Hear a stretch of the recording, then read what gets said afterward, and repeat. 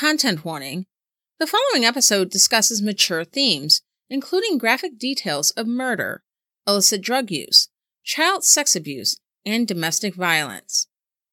Listener discretion is advised.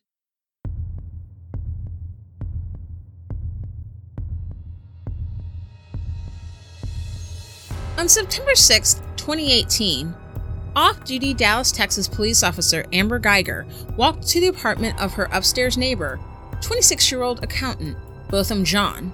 Jean was on his couch, relaxing, eating a bowl of ice cream, minding his own business in his own home. Geiger went into Jean's apartment through the door with the broken latch and shot him in the chest, killing him. She would later say that she made the mistake of thinking Botham Jean's apartment was her own and gunned him down, thinking he was an intruder. Despite the police dragging their feet on charges against Geiger, eventually she was charged with murder and a trial was held. During the trial, it was revealed that the items on the floors and the red carpet at Jean's door should have clearly indicated to Geiger that she was on the wrong floor, and rendered her story that she was tired and mistook Jean's floor for her own questionable at best. Furthermore, Geiger admitted that her intent was to kill. Upon making what she claimed to be a mistake, her first response was not to call 911 or render aid. She texted her boyfriend, who was also on the police force. On October 1st of this year, Amber Geiger was convicted of murder, but only received 10 years in prison, possibility of parole in 5 for taking the life of innocent victim Botham Jean. Sure, it wasn't the minimum of 5 years, but let's be honest, in the grand scheme of things, it wasn't much when the max was life.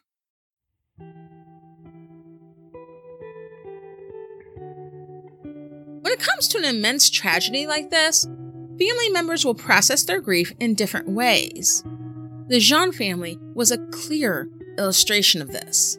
The most publicized reaction came from Botham's brother Brant. He asked the judge if he could hug Amber Geiger and did so, saying that he forgave her for killing his brother. This was the reaction that was publicized the most on mainstream media, shared on social media, and lauded by many Christians, conservative and progressive, white and black, about the power of forgiveness.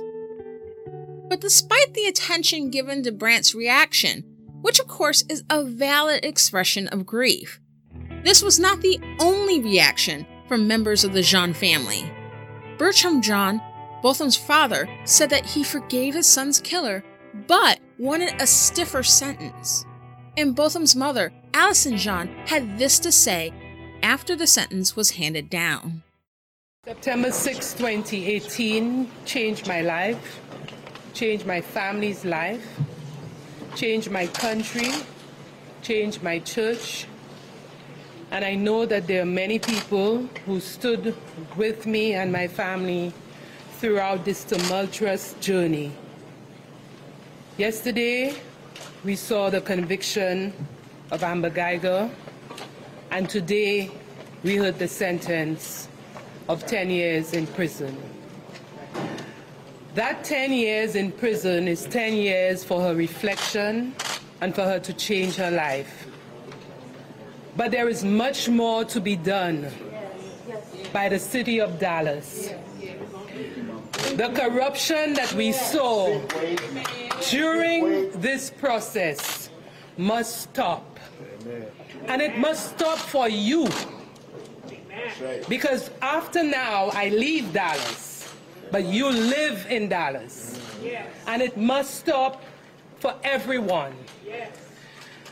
The contamination of a crime scene that we saw coming out of this case is one that must never happen again. The poor training or the poor use of what should have been training is what we see coming out of this case. That should never, ever happen again. Amen. And if this was applied in the way that it ought to have been taught, my son would have been alive today. If Amber Guyger was trained not to shoot in the heart, my son would be standing here today. He was no threat. He was no threat to her. He had no reason to pose a threat to her because he was in his own apartment, in his sanctuary, in the place in which he paid a lot of money to be in. He paid rent to be there. He had every right to be there in whatever state he was in. Yet still, his privacy was violated. Amen. She intruded on him. Yes, she did. And that was not enough. She killed him. That's right. Cold-blooded. Yes, she did. Cold-blooded. Murder. Our life must move on. But our life must move on with change. That's right. There's got to be a better day. And that better day starts with each and every one of us. Right. The city of Dallas needs to clean up inside. Amen. Right. The Dallas Police Department has a lot of laundry to do. Amen. The Texas Rangers need to know who's on board. Yes. And every single one of you, citizens of Dallas and residents of Dallas, need to know what to do to get your city right. That's right. Thank you. The heartfelt words of Botham Jean's mother highlight the lack of justice in this situation and the persistent state of injustice for the residents of Dallas. The fact was that initially, Jean's home was searched, which would make sense because it was the crime scene, but no search was done of the suspect Amber Guyger's residence at the time, making it easier for her to potentially dispose of any evidence pointing to possible intent.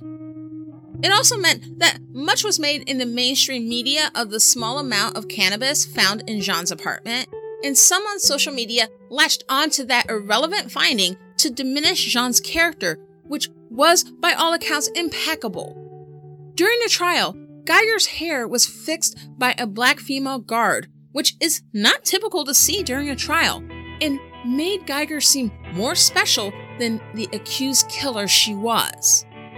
And while I do not judge or fault Grant John for hugging his brother's convicted killer, I do fault the judge for also hugging the convict. Amber Guyger, even in conviction, was given the kind of privilege the rest of us would not even dream of having, should we be, God forbid, in the same situation. While some would argue that some people are tainting this beautiful display of forgiveness and making everything political, or this is some excuse to protest, as if protests are fun. Go to one sometime. The fact is that one person's politics is another person's real life. Focusing on the forgiveness while conveniently sweeping the injustice under the rug only enables the persistent state of American injustice. And these two different standards of right and wrong, proper and improper, for cop and citizen, for black and white, were on display in the case of convicted killer Amber Guyger, but have their roots deep in our nation's history. And one of these places where we can find these roots is in the drug war that has lasted for over 80 years. I am your host, Jay Poole, and this is Pot Stirrer Podcast.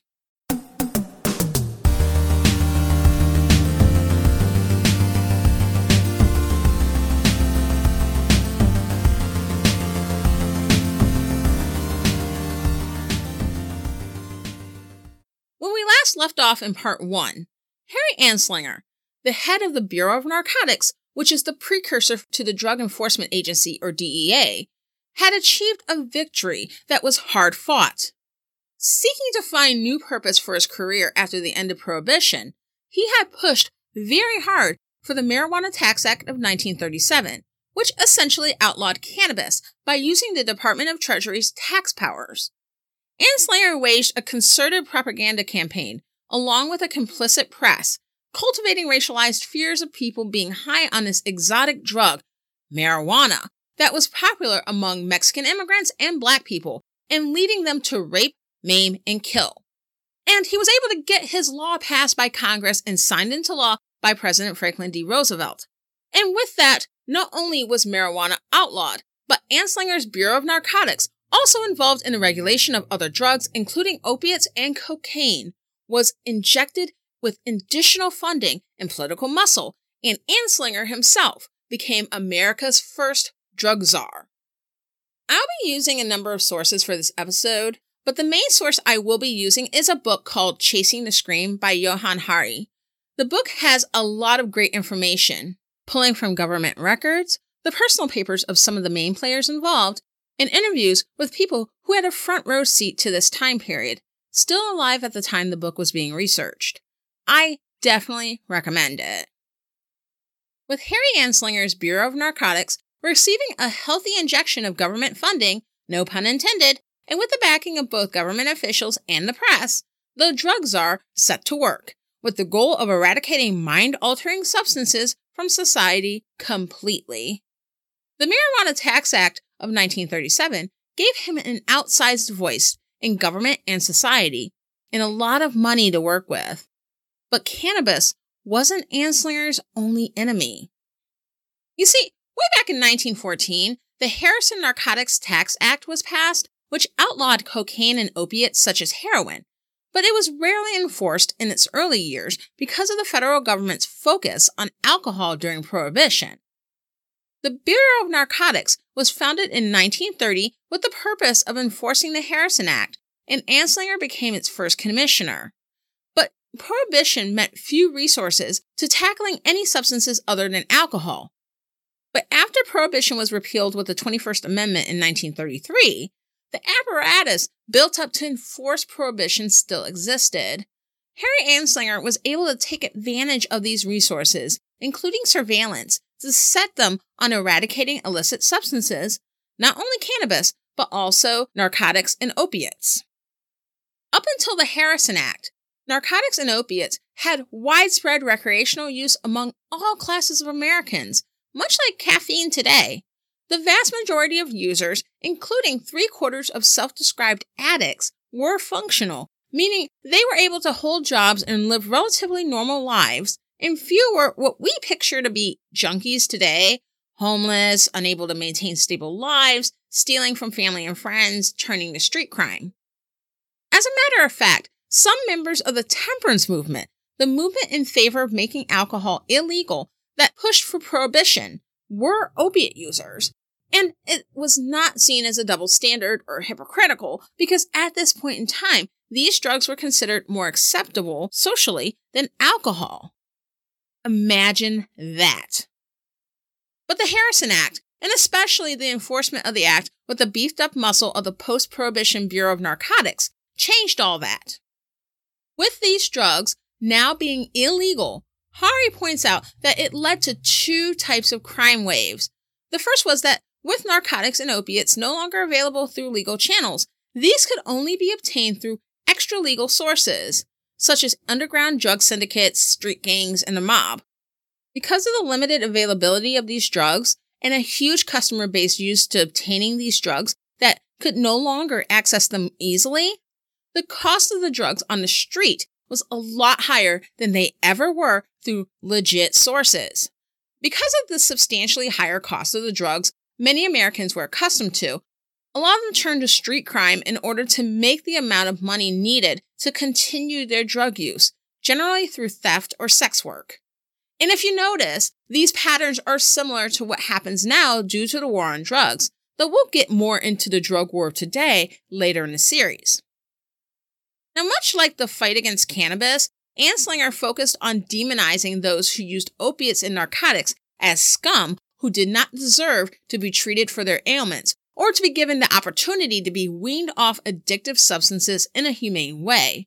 Keep in mind that while the use of these substances was considered a normal part of American life until the Harrison Act, withdrawal from them, especially from opiates, is a dangerous, even deadly process if not done in a professional setting. And the increase in criminality due to the drug laws and their enforcement was essentially an endless feedback loop. The criminality the drug laws created became fodder for Anslinger to claim that the drugs themselves led to criminal behavior. Predictably, given Harry Anslinger's racial biases discussed in the last episode, if you haven't listened to the last episode, make sure you check that out, the Bureau of Narcotics used all of its resources to infiltrate communities targeted by these anti-drug policies, Black, Latino, and Chinese immigrant communities. These were all groups that many white Americans mistrusted and othered, and it was easy for Anslinger to make the case that drugs made these groups forget their place. While Anslinger was loath to hire Black agents, he found that white agents were unable to gain the trust of those he was targeting. So because of that, he did reluctantly recruit a few, who were given surveillance powers but little else, to infiltrate the jazz scene in places where Black people frequented, and to turn in their fellow Black brothers and sisters to a white man who hated them due to the color of their skin. And as I've touched on other episodes, these types of people, those who have harmed their own communities to earn the oppressor's favor, have always existed. So this detail is unfortunately not surprising. Harry Anslinger had immense reach, but you might be surprised how far his reach went and how influential he actually was. Sure, he concerned himself with jailing and ruining the lives of people of color, as well as anyone who got in his way, over his anti-drug crusade, which we'll get into in a moment. But there came a point where he figured out that the drug trade wasn't just stateside, it was global, and Anslinger decided to truly embody his drug czar role. He was going to be the drug czar not only for the US, but for the whole world. Now, while the US was wrapped in anti-drug fervor, the rest of the globe saw things differently. Differences in societal customs and the existence of long-standing traditions meant that the US was unique in its dedication to eradicating mind-altering substances. But by the 1950s, Anslinger had an answer to that as well. At this point in time, World War II had ended, and the Allies had beaten Nazi Germany and the rest of the Axis powers. And out of that, the US and the Soviet Union became the two superpowers. Their ideological differences and self-interest led to the Cold War, the period of hostilities between the two countries. The Cold War pit the capitalism of the United States against the communism of the Soviet Union. And so, given this backdrop, Anslinger battled drugs on two fronts. Stateside, he used his gift of speaking to the fears of the American people to expand the focus of the drug war from Black people and Mexican immigrants to the threat of communism. Anslinger's timing was fortuitous because it dovetailed with the increased focus of elected officials in Congress on the threat to the American way of life from the communist threat. Anslinger began to spread a conspiracy theory that communists were orchestrating a flood of heroin into the U.S., in particular, that China was sending over heroin for white Americans to become addicted to so that they would become so desperate for their supply of drugs that they would commit treason in order to obtain their next fix. Anslinger felt that because his laws were being implemented, this should eliminate drugs from the reach of Americans. But that wasn't happening. The U.S. was not a clean, drug-free utopia, so he felt like his drug war was failing. By blaming the failing drug war on communists, especially from China, he could demonize both Chinese immigrants and drug users, and could tar them as secret communists and potential traitors. Even a number of bureau agents would approach him concerned about spreading this rumor without any intelligence or other information to substantiate it. The fact was, the real source of heroin was coming from inside the house. The Bureau of Narcotics itself was, in fact, the main weak link that allowed the flow of heroin to persist due to widespread corruption within the organization that Anslinger had not addressed. Whether it was due to tunnel vision or just willfully ignoring the issue, that part isn't clear. But in any case, even when confronted with the fact that his theory didn't hold water, Anslinger didn't care if his pinko commie fever dream was true or not, and neither did members of Congress, who gave him the green light to spread his message abroad. So Anslinger traveled overseas to Geneva, Switzerland, spending time with countries that were part of the United Nations. He and his agents worked on convincing countries all over the world to enact similar drug bans, using all the weapons in his arsenal, including extolling the benefits to countries that enacting drug laws could give them a tool to suppress their own political minority groups, much like what the U.S. had done with Black and Latino people. He would use his unsubstantiated, dubious junk science and anecdotes about the horrors of drug use, and when these familiar tools didn't work, he and his agents would simply threaten to have aid cut off to these countries. And this was a credible threat, both because of the sway Anslinger had in U.S. government and because the U.S. was one of the major superpowers. And one by one, nations including the UK, Thailand, and many others capitulated. So if you ever wonder why so many countries around the planet have their own drug restrictions, some of which are extremely harsh, look no further than the OG drug czar himself, Harry Anslinger. But as I mentioned earlier, Harry Anslinger was not without his enemies.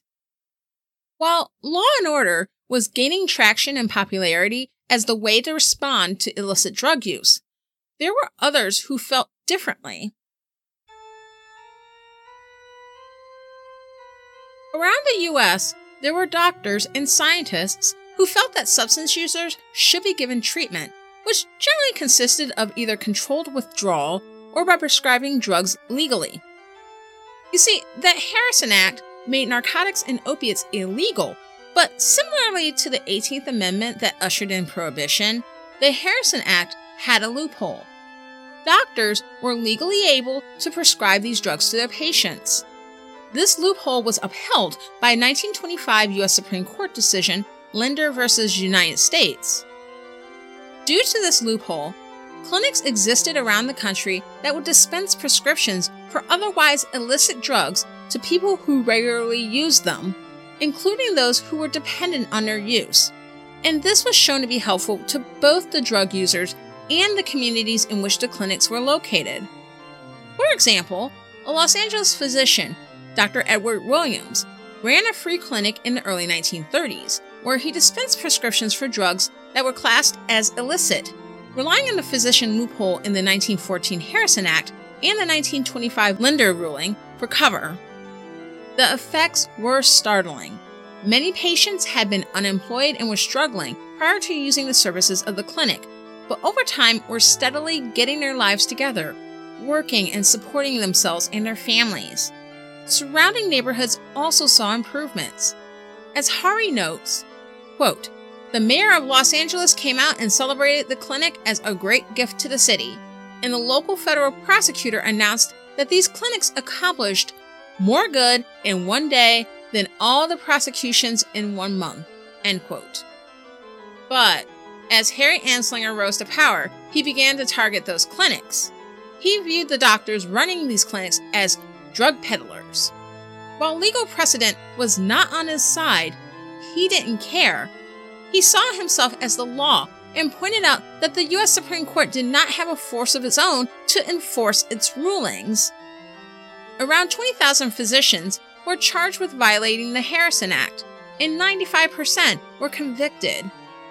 Most were charged huge fines, but some convicted doctors were sentenced to 5 years in prison for each prescription written. And one of the drug czar's biggest targets was Edward Williams. He targeted Dr. Williams specifically, not only because he was one of the many doctors running these clinics, but because he was well respected for the results he had achieved. He felt that if he could ruin his reputation and livelihood, this would silence any remaining dissent among the medical profession. At one point during the open case against Edward Williams, Henry Smith Williams, Edward's brother and also a doctor, traveled to Washington, D.C. to visit Harry Anslinger, and he confronted him in person. Harry pleaded with Anslinger for his brother's life and reputation. Faced with an actual confrontation with a family member of a man targeted by his actions, Anslinger didn't have the guts to own his policies or even to admit he was targeting Edward Williams at all. Instead, he threw his local agent under the bus and said he couldn't understand why Edward was being attacked. But once Edward's brother left, Anslinger laughed off the encounter, saying Henry was suffering from hysteria. It was easy for Anslinger to go after these nameless, faceless people, but when things got real, he was too much of a coward to own it. But Anslinger's face-to-face cowardice didn't stop him from continuing his attacks. Dr. Edward Williams was found guilty of violating the Harrison Act and sentenced to a year of federal probation. It also meant a loss of his medical license, so he could no longer operate the clinic. Dr. Henry Smith Williams, for his part, had been more hardline on illicit drugs prior to his brother's targeting by Anslinger. After this ordeal, in 1938, he wrote a book called Drug Addicts Are Human Beings. In it, he argued that Anslinger's drug war was being waged because he was being paid off by the mob. While there is evidence that there were agents that had mafia connections, and the mob did benefit from the drug war, as a byproduct of Anslinger's policies like I discussed earlier, there does not seem to be much in the way of evidence that Anslinger himself was waging his war on drugs due to mob connections.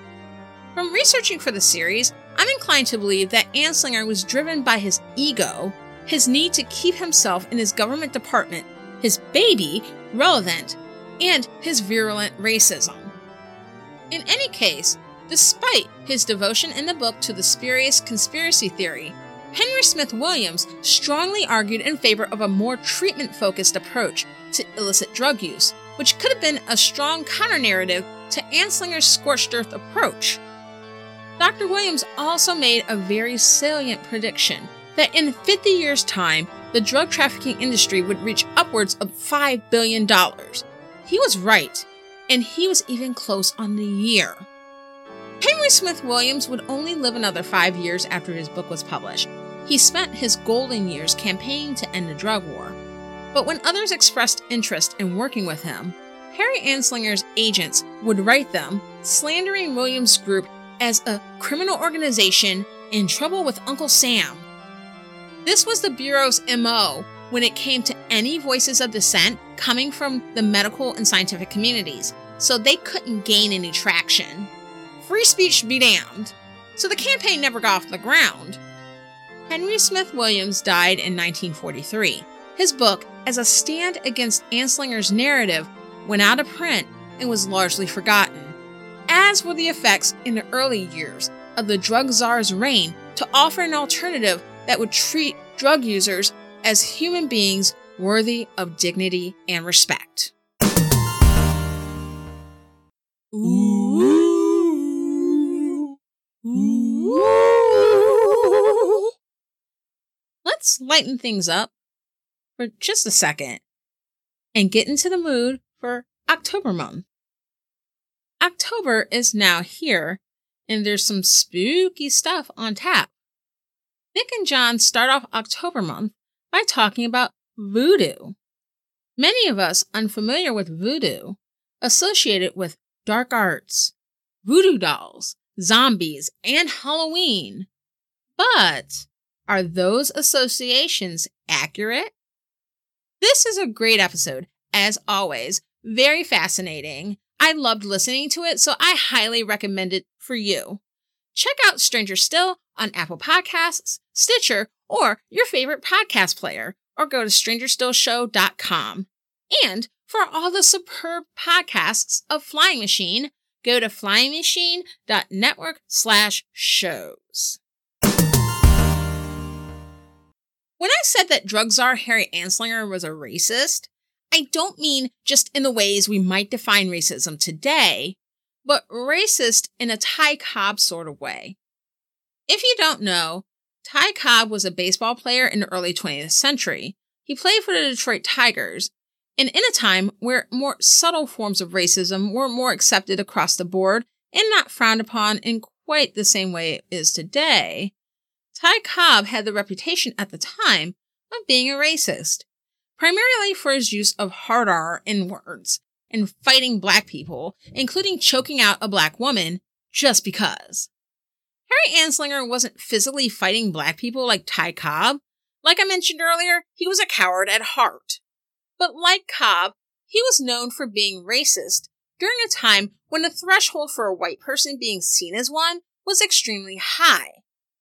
Anslinger's propaganda and quotes regarding the drug war often included worries that drugs would lead to interracial relations and miscegenation, race mixing, and that drugs kept people of color, particularly Black Americans, from being docile and knowing their place. Hari writes, quote, "Of course, everyone spoke about race differently in the 1930s, but the intensity of Harry's views shocked people even then, and when it was revealed, he'd referred to a suspect in an official memo as a n***er. Senator Joseph P. Guffey of Anslinger's home state of Pennsylvania demanded his resignation. Later, when one of his very few black agents, William B. Davis, complained about being called a n***er by Harry's men, Anslinger sacked him." End quote. This is who was running the drug war, and probably the best illustration of how his racism was part of what dictated the direction of the drug war is his treatment of two famous women performers during this time period, Judy Garland and Billie Holiday.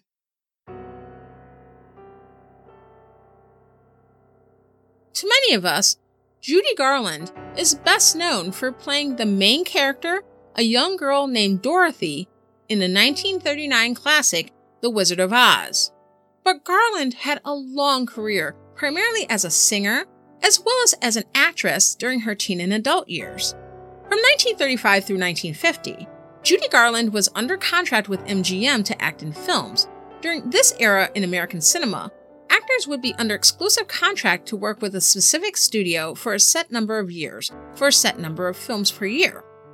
She had been signed and cast for girl next door roles, as opposed to the more mature, sexualized roles of some of her contemporaries like Elizabeth Taylor and Lana Turner.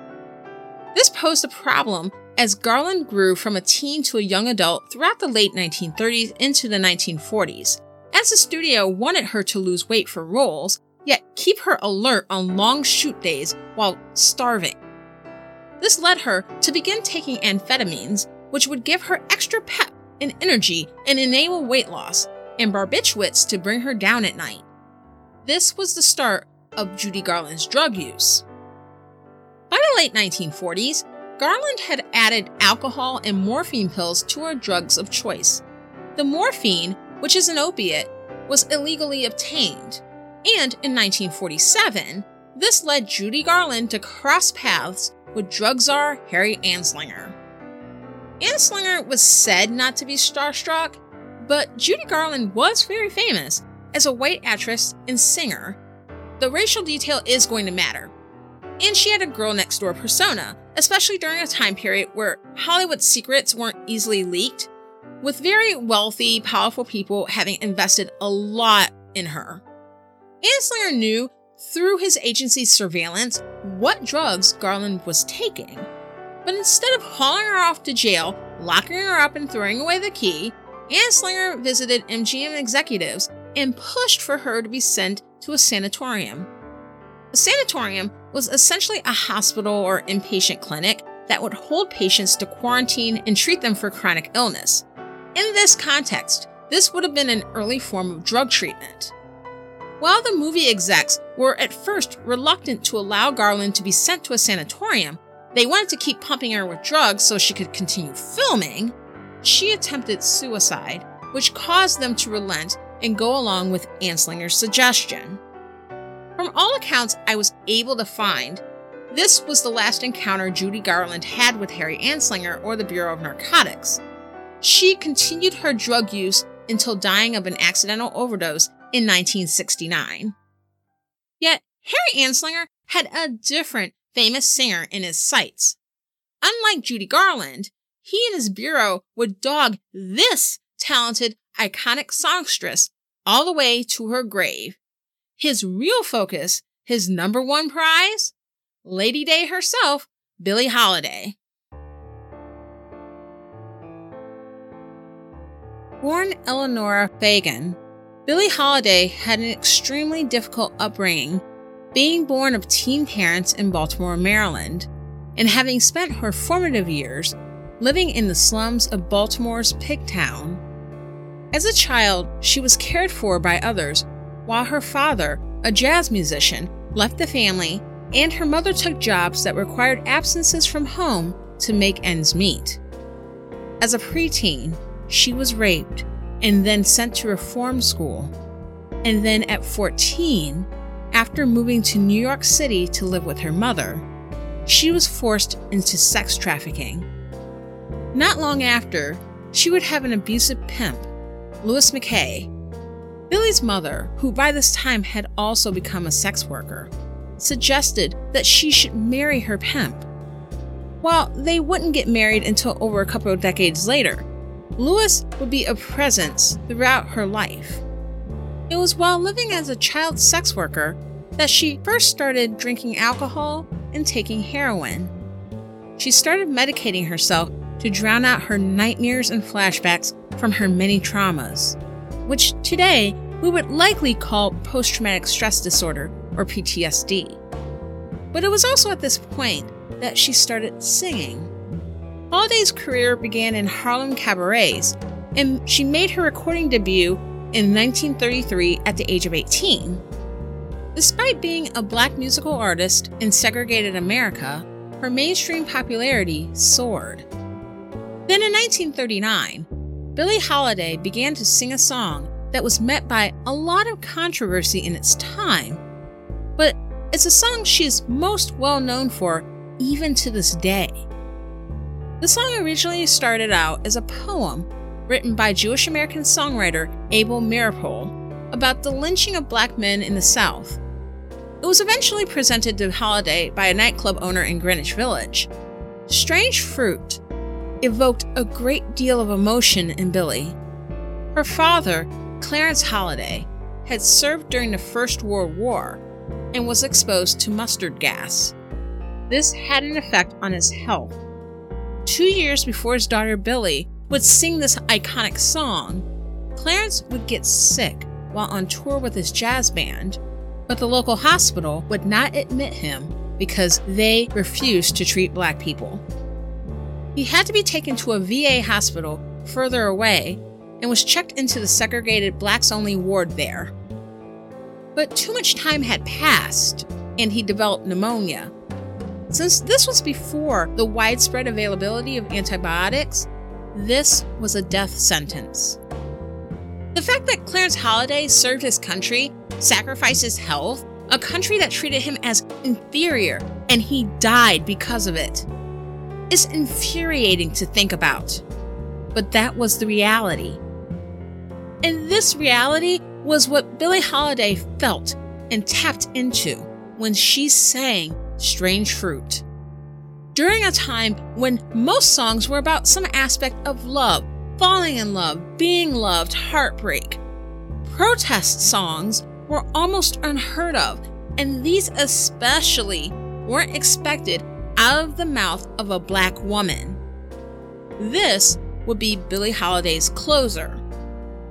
Strange Fruit was difficult for her to get recorded, but once it did, it became highly regarded, eventually selling 1 million copies and becoming her best-selling record. While she was not the first to sing the song, and there have been many other covers since, Strange Fruit is thoroughly identified with Billie Holiday. But while it made such a huge impact, the song was also met with criticism and anger. Some of her audiences expressed outrage at the song. Government authorities did not want her to sing the song, but she continued to sing it as a staple in her performances from that point on, and her insistence on singing Strange Fruit also got her on the radar of Harry Anslinger.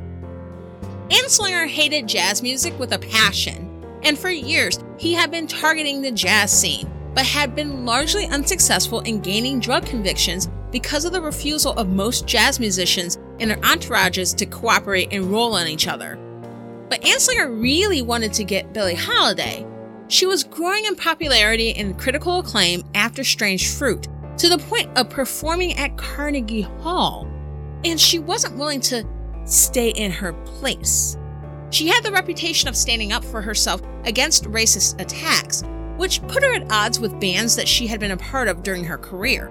And she refused to stop singing Strange Fruit, a song of protest, a song that raised awareness of the horrors of Black existence in America. Harry Anslinger wanted her to stop singing that song, and of course, through his surveillance, he knew that heroin was Billie Holiday's drug of choice. Anslinger used a Black agent, Jimmy Fletcher, to gain evidence on Holiday, and then in the late 1940s, once she finally left her pimp-turned-manager and husband, Louis McKay, who had abused her and stolen much of the fortune she made from her singing career, he took revenge by going to Washington, D.C. and cooperating with Anslinger. This led to Billie Holiday getting raided and being charged with drug crimes. During her trial in 1947, she had begged the judge to be sent to a hospital to dry out, much like Anslinger had suggested for Judy Garland. Instead, Holiday was convicted of heroin possession and sentenced to a year in prison. When released, the federal government refused to reinstate her cabaret license, which meant that she was unable to perform at the majority of venues around the country.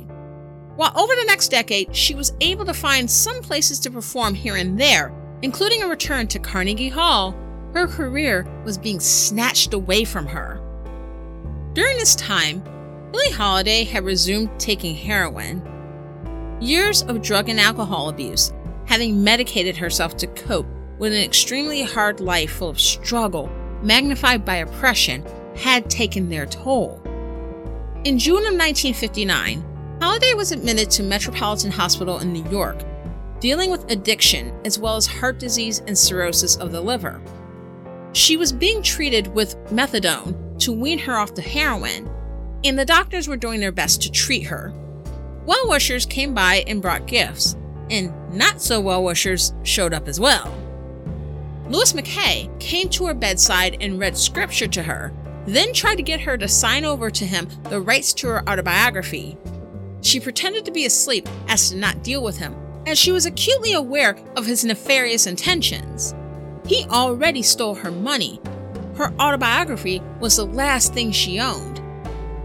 And, like sharks striking at the smell of blood, the Bureau of Narcotics paid a visit. Anslinger's agents handcuffed Holiday to the bed until an injunction forced them to remove the cuffs. They took a mugshot of her while in her hospital room, raided her room for drugs, and confiscated her get-well gifts. Then, they forced doctors to abruptly cut off her methadone. Going cold turkey with her litany of major health problems was too much for Lady Day to bear. On July 17, 1959, Billie Holiday was dead, and Harry Anslinger killed her. Harry Anslinger was forced to retire in 1962 due to age limits for his position, and died in 1975 at the age of 83. While Anslinger was able to get his main mark on the way out, what he could not kill was the spirit of Black Americans. Strange Fruit was one of the earliest songs of protest. It was an illustration of the horrors Black Americans faced in America for no other reason but the color of their skin. And while it was sung by many, none had the emotion, the pain, and the power behind it quite like Billie Holiday. And while Anslinger tracked her down for years and ultimately silenced her, he could not silence the will, the fight, and the perseverance she symbolized, and her place in history as an inspiration for the civil rights movement. In the next installment of America's Drug War, how did the turbulence of the 1960s lead to a reinvigoration of the war on drugs? That next episode will be released in 4 weeks. We're going to skip a week in the series, but it doesn't mean we're skipping Potstar Podcast. In a couple of weeks, I'll be releasing a Halloween special on urban legends. It's something a little different than what we normally do, but it's still in the spirit of this podcast, and I think you'll really enjoy it. so stay tuned for that. Thank you very much for listening to Pot Stirrer Podcast. If you enjoyed this episode, there are more like it. Please subscribe on Apple Podcasts, Spotify, or wherever you get your podcasts. If you really enjoyed it, give us 5 stars on your favorite podcatcher and leave a review. It's not so I can feel warm and fuzzy. It's just so that more people will be able to see Pot Stirrer Podcast in search results. And I'm always tweeting. Feel free to tweet me at PotStirrerCast. And for the one-stop shop, go to PotStirrerPodcast.com. I'm Jay Poole. Let's fight for America's future because freedom is not free.